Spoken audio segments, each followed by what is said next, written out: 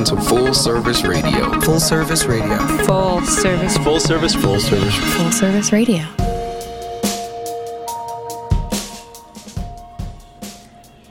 You're listening to the DC Public Library on Full Service Radio, broadcasting live from the Line Hotel in Adams Morgan, Washington, D.C. I'm your host, Maggie Gilmore, librarian at the DC Public Library. On today's DCPL Presents, I'm joined by Noel Lopez, cultural anthropologist of the National Park Service, and Amanda Mackay, curator of the Fort Reno Concert Series, to talk about the parks, punk, and go-go. Welcome to the show. Hi. Hi, thank you. As we recognize the 50th anniversary of 1968, the three of us today are going to talk about the history of DC's Summer in the Parks and the impact that initiative has had on our local music culture. So, Noel, tell us about your background as a native Washingtonian and as a DC music fan. Sure. My family came here in the 50s and 60s, and they moved back and forth between Cuba. In the 1970s, my mother came here to the DC area. My dad came here in the late 70s, early 80s. And I was brought up like right down the street from here. The majority of my life, early life, I grew up in Langley Park. But my dad's church was on 16th and Columbia. He was a Southern Baptist minister. So this street right here was where I spent the majority of my time walking up and down and passing this hotel, former church. So it's really kind of trippy to be back here again. Here on Columbia Road? Yeah. And then I guess when it comes to music, I had the good fortune of, or we had the good fortune of sharing a church with an African-American Southern Baptist church or a congregation. And when we were all learning how to play instruments to accompany the hymns in church, the musicians from the African-American church took pity on us because we were really terrible.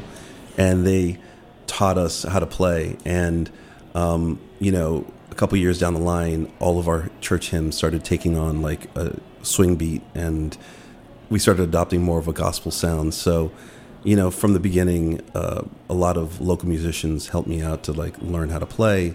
And that really tuned me into like the music that was going around here in the city at the time. So, tell us about why there's a cultural anthropologist at the Park Service, and what is the importance of documenting ethnographic resources in our parks? Sure.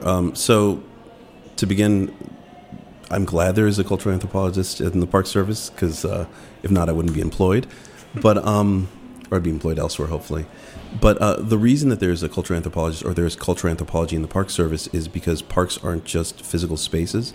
There are people who have histories, who have heritage tied to these parks, to these lands. And so as an anthropologist, one of our duties is to sort of understand the stakeholders who have some tie to a particular ethnographic resource at a park or at a park overall.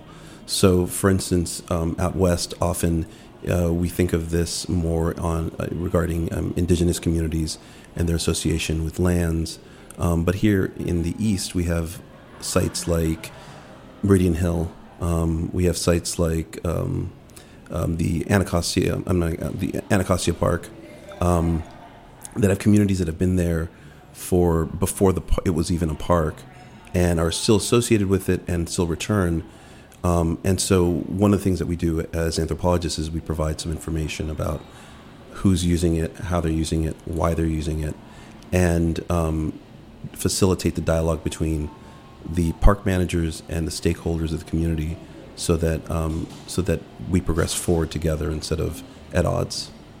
Yeah, you've started to touch upon here the difference between our maybe collective understanding of the national parks as these vacation destinations or wildlife preserves, but here in DC, we have national park land that is impactful to the residents of this city. What is that impact that you have seen and through your research, and how the park's land in the district has affected our community? Well, one of the benefits that we have, even though other parks will claim that they're the first national park, since DC was established as a federal city, there were parks throughout the city, green spaces.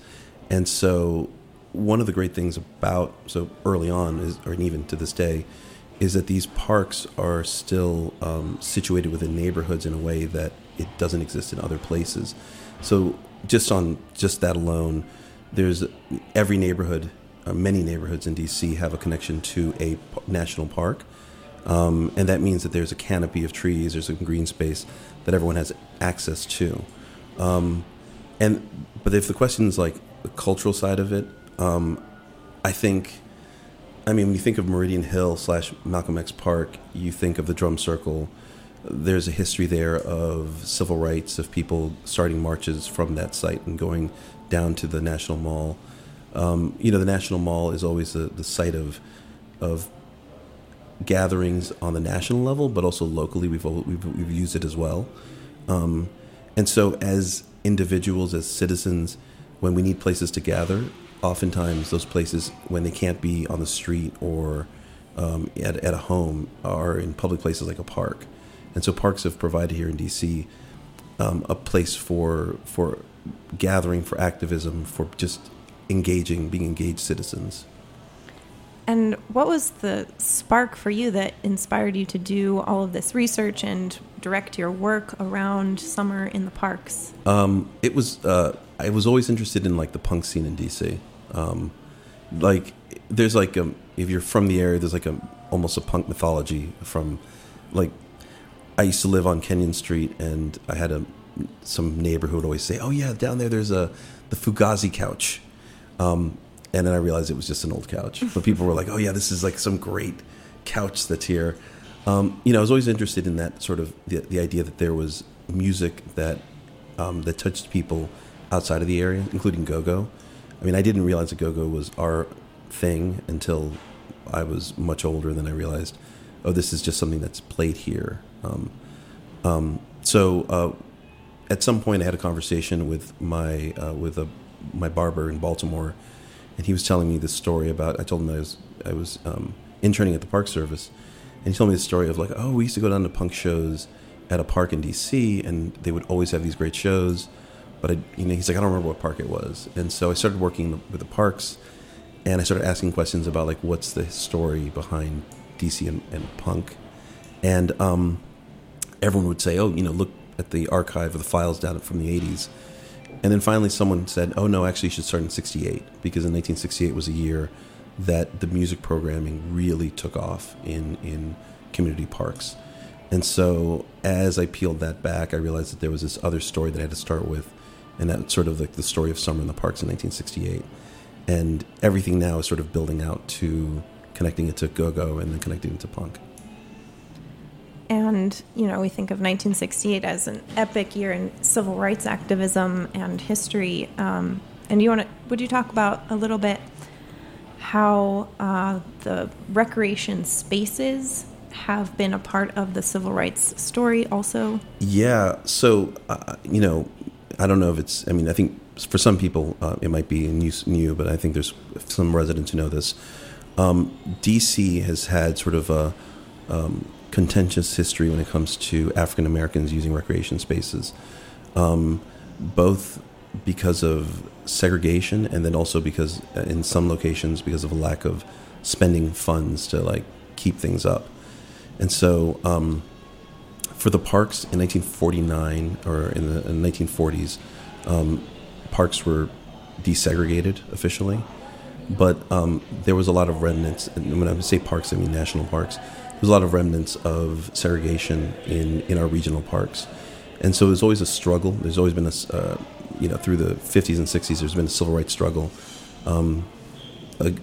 sort of pointing out the inequalities of usage, of allowing all communities to use parks. And so there's some sites that have sort of this history tied to them. Some of them have become national parks and weren't parks beforehand. For instance, Glen Echo Park, that was a site of what they called a riot, but really it was banning youth from using it and then forcing them to march from Glen Echo all the way back down to DC. In Anacostia, there was a pool that was supposed to be desegregated. In 1949, there was a group of African American youth showed up to go use the pool, and over 100 people showed up to sort of forcefully pull them out, and there was like a riot ensued. They call it a riot, but I think it depends on your perspective of what that is. So, these sites have always been, recreation's always been a location for these sorts of conflicts, and DC has a very interesting story to say about that sort of thing. And that's an incredible narrative that needs to be recognized. It looks like you are kind of doing that work. Is the National Park Service supporting you in telling that story? And also, maybe this is where you could tell us about a reading list that was given out in 1968 to parks rangers. Sure. The Park Service does support me in doing this research, and I think that so there's like two levels to this, right? There's the one that's like the historical thing that happened and how things have changed, and then there's like this other thing that is important to do, which is sort of a more reflexive sort of thing of like what were we doing and how did we change? Because I think that often we think more of like things have changed and have improved, and we don't consider the ways that what we did at the time and how those things have how we've either evolved and changed or how we maintain things the same. So one of the good things about this research is the Park Service allows me to not only talk about the historical change that's happened, but then consider like our role in both promoting the change and then also sometimes maybe slowing it down or morphing it. There's a second part to that question there. There's a reading list that National Parks Rangers were given in 1968. Yes, so after Summer in the Parks kind of kicks off, and Summer in the Parks is this like really amazing programming based around community effort of like bringing community members in to like talk about what sort of programming they want. It became hugely successful after 1968. And so the Park Service realized that, our regional Park Service realized that what they need to do is bring people from other quote-unquote urban parks, but it was a variety of parks, into D.C. to learn like how to have a program that's similar to what we did here in D.C. elsewhere. So one of the things that they had after that first year was a reading list for park rangers to sort of understand the quote-unquote the urban mind, or the mind of the people living in the city. And it was just a fascinating sort of cross-section of books, including just things that were very political at the time, that I think even today we'd see them as extremely political. For instance, a book by W.E. Du Bois, The Lives of Black Folks, and the biography of Frederick Douglass. And the Park Service thought, or the Rangers thought, that these would be good books for people to read to sort of get a grasp of the issues that were happening after 1968, the riots and everything afterward. And it was sort of something that I didn't expect to find, but as we were digging through archives, we sort of pulled it up out of a box, and it was really cool. So we are going to talk more about Summer in the Parks, and to do that, let's listen to a track here to transition. It was released in 1974 by a DMV group, the East Coast Connection. Here is Summer in the Parks, Part 1. Summer in the Park. Summer in the Park. Summer in the Park. Hey, that's DC's own Soul Searchers. Let's go watch them, y'all. Talking to the kids and the bicycle riders. Talking to the people in the Watergate hiders. Talking about the people getting down at the go-go. Get his tambourine, go and get himself a Summer in the Park. Summer in the Park. All right, we could jam to that all day, but Noel, talk to us about this song and the East Coast Connection. Okay, so all the research is great, but really what I'm fascinated by is like how we often talk about parks, and we think of like in historical terms. We're like, oh yeah, this all this great music was, or art was produced back in like the turn of the century, around sort of the Sublime and things like that, and people were developing writing around experiencing green spaces.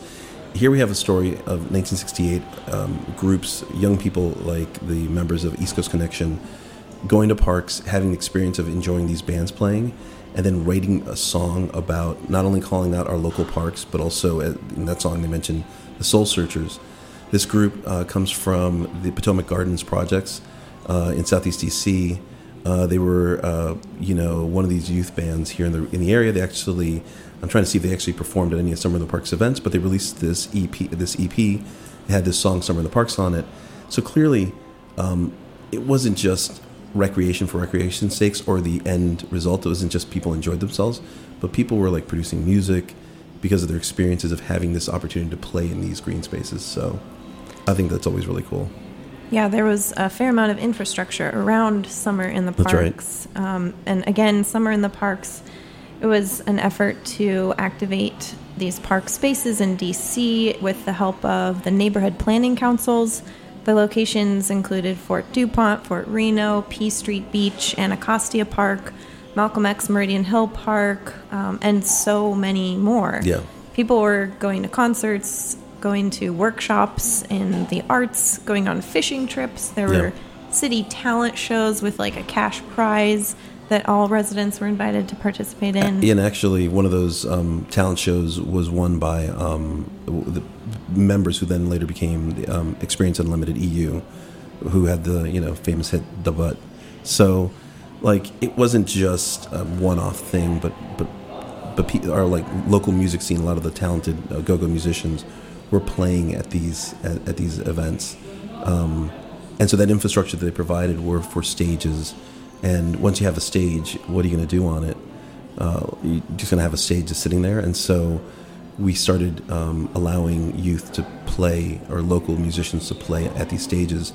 And I think that's sort of where, when we start thinking of that local scene, when I started thinking about punk, that's how a lot of these groups naturally came to these sites, is that the infrastructure was designed, or was built, and we were letting youth play there, and then before you know it, like, the local musicians who were making their own music naturally started developing their own music styles and started playing at these locations. And let's see, so the National Park Service were funding Summer in the Parks, and then what was the role of the neighborhood planning councils? Yeah, so basically the Park Service took sort of a backseat approach to things. They said we'd provide the individual, like, the physical labor to fix or build things, and we'll help out with some of the infrastructure and provide some funds. But the idea was that it was community oriented, and so each neighborhood got to sort of decide what they wanted, what it looked like, what sort of music, what sort of movies were shown there. And so what ended up happening was that people wanted to go to these things because it reflected their community, the way they saw themselves, and also what they enjoyed. And so whereas but often we take a top-down approach, this was really a bottom-up approach, which I think is part of the reason that it still lingers to this day, that people design things that were based around their desires, and that's a very powerful thing. And part of what made Summer in the Parks successful was really getting the people to the parks.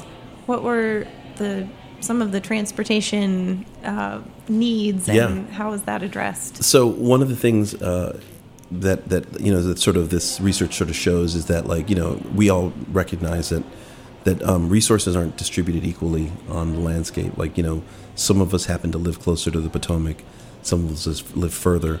And so in 1966, sort of where the idea of Summer in the Parks was born, before it was the Summer in the Parks program, there was a realization that, like, to get city youth to green spaces, they had to provide busing.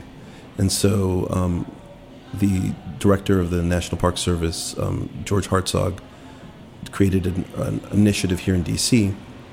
to bus youth out to Greenbelt Park, to Catoctin Mountain Park, to Prince William, to Great Falls, to C&O Canal. And so when the Summer in the Parks program started, they realized they needed to continue that. And so they worked with the busing authority to get local buses to take youth from their recreation center out to parks. And so about that first year, 1968, about 40,000 youth went out to these parks out throughout the city. And so they were called surprise trips, and every day they would pick up like 200 to 500 youth and drive them out to like local to Oxon Hill Farm, or any local park you can think of, and have events there.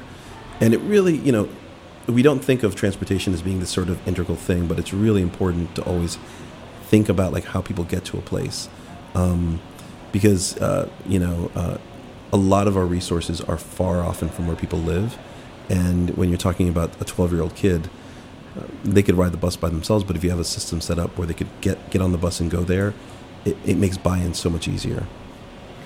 And now, you said when they were planning for Summer in the Park since 1966, so this was not a direct reaction to the unrest of 1968 in April. This was something that was already in the works? Yeah, so, one of the narratives, one of the things that unfortunately you come across when you start doing research is you've got to tell people this story we've been telling ourselves is wrong. And one of the stories we have been saying to ourselves is like, we reacted to what happened in 1968, the riots, and we decided to come up with this program to fix some of these social ills that we had, including like recreation issues.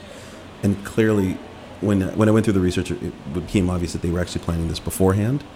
But what I think the more important part of the story is that they were planning in 66. They did 1 year of busing. 67 did another year of busing.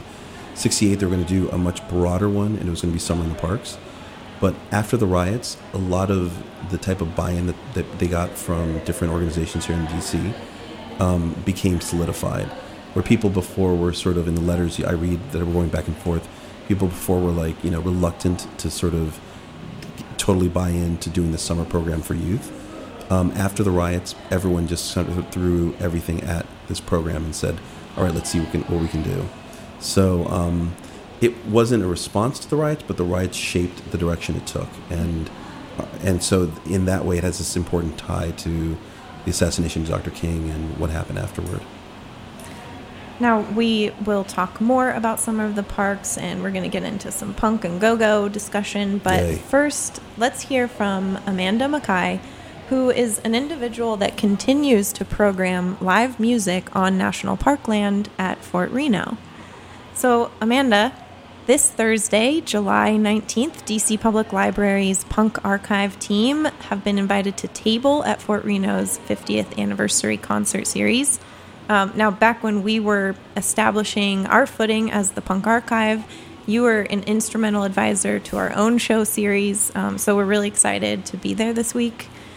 Will you tell us a little bit about what Fort Reno is to you and your involvement and how you got to this place? Thanks. So how I got to this place of this hotel is a very long story, but I'll give you the short part, which is I was very fortunate to have some older brothers who were involved in the music scene in D.C. and got to see live music performed in a garage when I was 9 and definitely got bit by the bug. So I've had very fortunate upbringing in terms of the importance of community and music. When I was 15, I went to Woodrow Wilson High School and was experiencing Fort Reno for the first time, and that was 1985. And so it was just sort of at the turnover, if you will, when sort of the punk and the new wave were coming into the park programming and less of the sort of heavy metal or loosely termed rock music. And it sort of shaped my, my travels around the city. So a lot of times that's where you would go, if you're at a show at Fort Reno, you'd find out about another gig somewhere else, or maybe it would tie into going down to a punk percussion protest somewhere. It was sort of a jumping off point. And I have kept with music both on and off the stage forever. And in 2005, I sort of, because of my own travels with music, I had a sort of in and out relationship with Fort Reno. It was always going. I just couldn't always go. When you're a high school kid and you're running around with bands, the only time you can tour is the summer. So you end up missing a lot of what's going on in the summer in your hometown. But in 2005, Beth Baldwin was running Fort Reno, and she was ready to kind of exit, to move on to her own art pleasures, and asked me if I'd take on, because I had been helping out, sort of trying to help find bands, in a non-official way. And so I started running the programming, and here we are in 2018, where things are very, very different. Yet meeting Noel, it has determined that while the sound may be different, the idea is pretty much the same. Yeah, and so you were at a talk that Noel gave actually this last week at the Shaw Library, and I know during that presentation you had some takeaways that you learned about Fort Reno and the series. Can you share a little bit about what you learned in hearing from him, and how this relationship with Fort Reno and the Park Service is an ongoing story? Well, the NPC 2 and 3 was still in existence when I was in high school, and I was keenly aware that they were the people who were running the concert series at Fort Reno Park. Once I started being responsible for the booking and receiving the permit, things like that, it just started to dawn on me that I don't know anything about what happened prior to 1982, let's say. And I had met Barbara Lux, who was one of the first people to work on the programming, and I believe she was part of the initial NPC 2 and 3, and she had told me about it being run since 1968, and I thought, well, who played here? Like, what happened between 68 and 88 even? Like, what was going on? And so I've been asking around. I do know, because one of the first bands I ever saw was the Slicky Boys, I was comfortable talking to them. So I ask a lot of the people who've been around in the punk world, what happened here in the 70s and 80s? And I got a lot of stories. I got no names of anything. So it was meeting Noel, it made an opportunity to find out some history, to try and tie things back together and find, an ally in keeping this tradition going. That it's, someone who understands, from a cultural point of view, the importance of this tradition of free music in the park and what it means for Washington, D.C. in terms of this is a music town. This is an art town. This is where people come to see it and embrace it. And we have to make sure that the opportunities continue to exist and grow. And so it is, Fort Reno serves a very, very important void, which is that there aren't a lot of places for people under the age of 21 to even get stage and audience that's not their schoolmates time, and to be able to learn how to be a band. And so it's crucial. These outdoor events are crucial to keeping homegrown music alive. And you've done a lot of work the last few years, every year, just to continue to make this series happen. Will you talk to us about some of the barriers that you have come up against and the resources required to keep Fort Reno going year after year? I think that for many years, the concert series, it was sort of assumed that it was a city program because it was. And so the way that it was being presented, it didn't seem like, we weren't getting funding from the city, but we weren't. We haven't gotten money from the city in probably 20 years. I don't know. It has been 100% put up by all of the local musicians and all of the people who attend.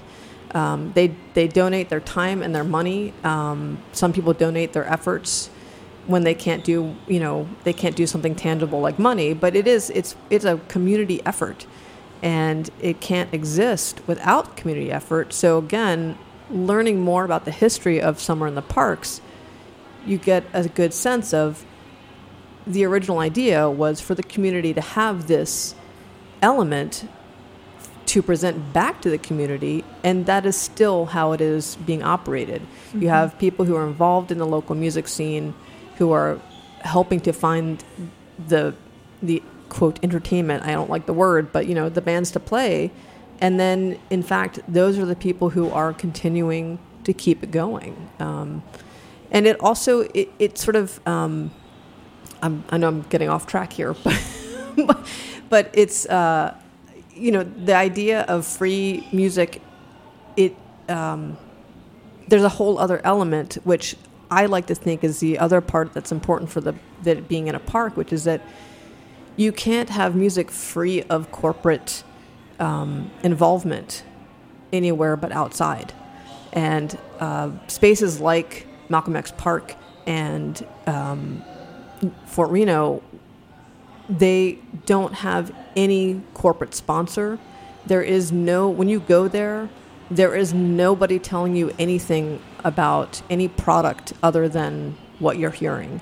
And I think that is really, really important for just for the life of the sound.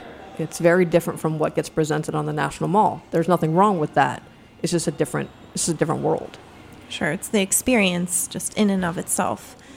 And now you mentioned it requires the community support, and it has from the beginning since 1968, 50 years ago. And I know, Noelle, you came across a letter that maybe proved there was a lack of that community support in the Fort Reno area. Yeah. What was that about? There actually, it was not only Fort Reno, but also at P Street Beach. I found letters that were written of community members saying, there's always, when we say community, it's like this one big term, but there's always multiple communities living in one space, and they all have sometimes competing interests. And so there was a letter both for Fort Reno and earlier on for P Street Beach, people complaining about there's too much noise and what about parking and do we really want the youth here? So there was resistance to it, but then there was also on the other side people arguing of the necessity for it. And so it's not a bad thing for there to be sort of people contesting how spaces should be used, but in the end it's important for it to serve the community first. And I think one of the interesting things from what you were just saying was that that DIY sort of spirit of the punk shows is part of the reason that it's still viable, vibrant community.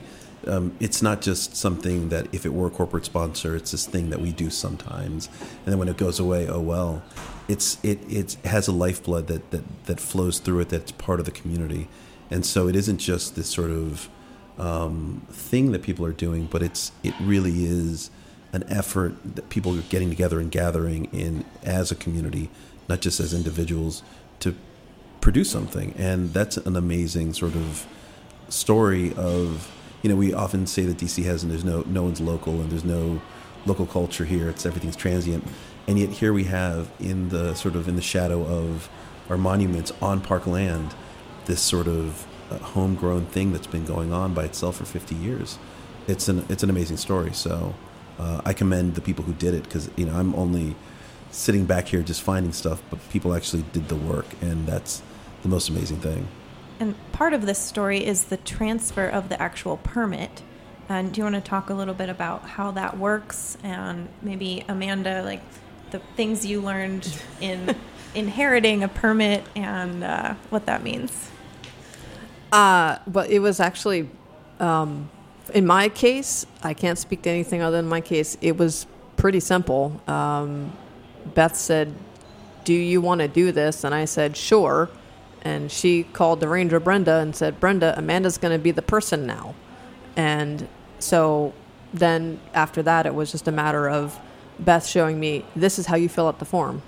And then I had, because in the initial year, Beth, we sort of shared it. She did the permit and I did all the booking, but in doing all the booking, I had to communicate with the ranger frequently. So she and we created a relationship in that first year. So then the next year, when I actually was the person who was applying for the permit, she already knew who I was, and it was sort of more seamless. But it, I don't, and this is one of the things that I'm hoping to find out in my journey into the past with Fort Reno, which is I'm now super curious who else had the permit and how did that happen? Like, how did it go? Because I don't have I just know about the people in the neighborhood and Beth. Yeah.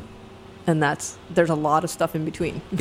So when I'm hearing this, I'm like, it's like she's portraying it as like this real straightforward thing. But what's fascinating is that there's other sites, including the Drum Circle, where there's a permit, and the permit holder has some sort of like, I don't think that they would outwardly acknowledge it, but there's like, they have a level of seniority in the way that things are conducted, and it's not just a passing on. It's like a passing on of the title to the next person to sort of be entrusted in like protecting this thing. The Drum Circle has got a very similar thing as well, where it's been passed on from one person to the next, and then they're entrusted in like not only filling the permit out, which is like the rudimentary basic thing, but also perpetuating the cultural elements of it, like the very specific particulars that make it what it is. And so it's like almost a sacred thing that you do by continuing this process.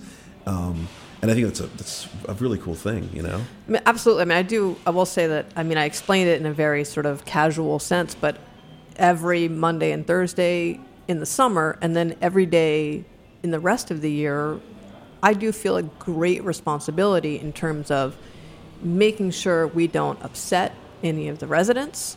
We don't damage the park in any way. That nothing happens in the park that would ever cause this to end under my watch, because I now have this thing that I'm trusted with, which is this concert series, which means so much to so many people for very, very different reasons, and they want to be able to keep it going, and you just don't know. You don't know, like, if something happens, can we ever get it started again? Yeah.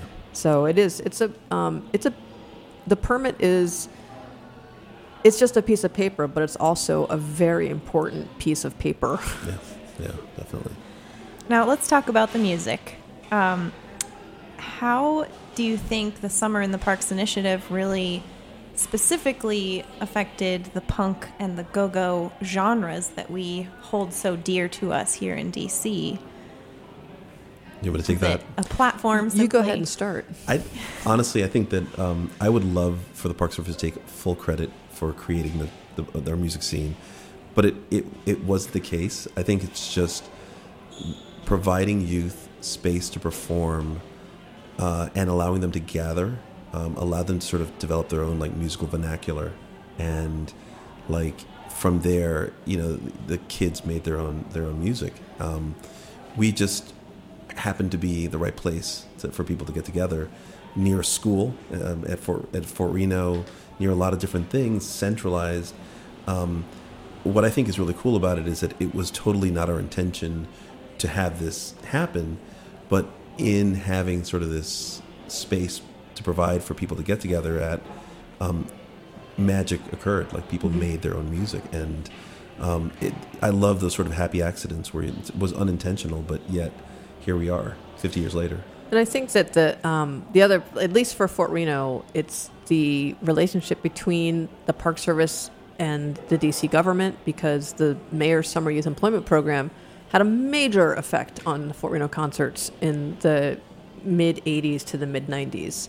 And there are many people who play there now who got their first taste of playing live because their job with the Summer Youth Employment Program was to be in a band and make a recording and play a show. Like, that was what they were supposed to do.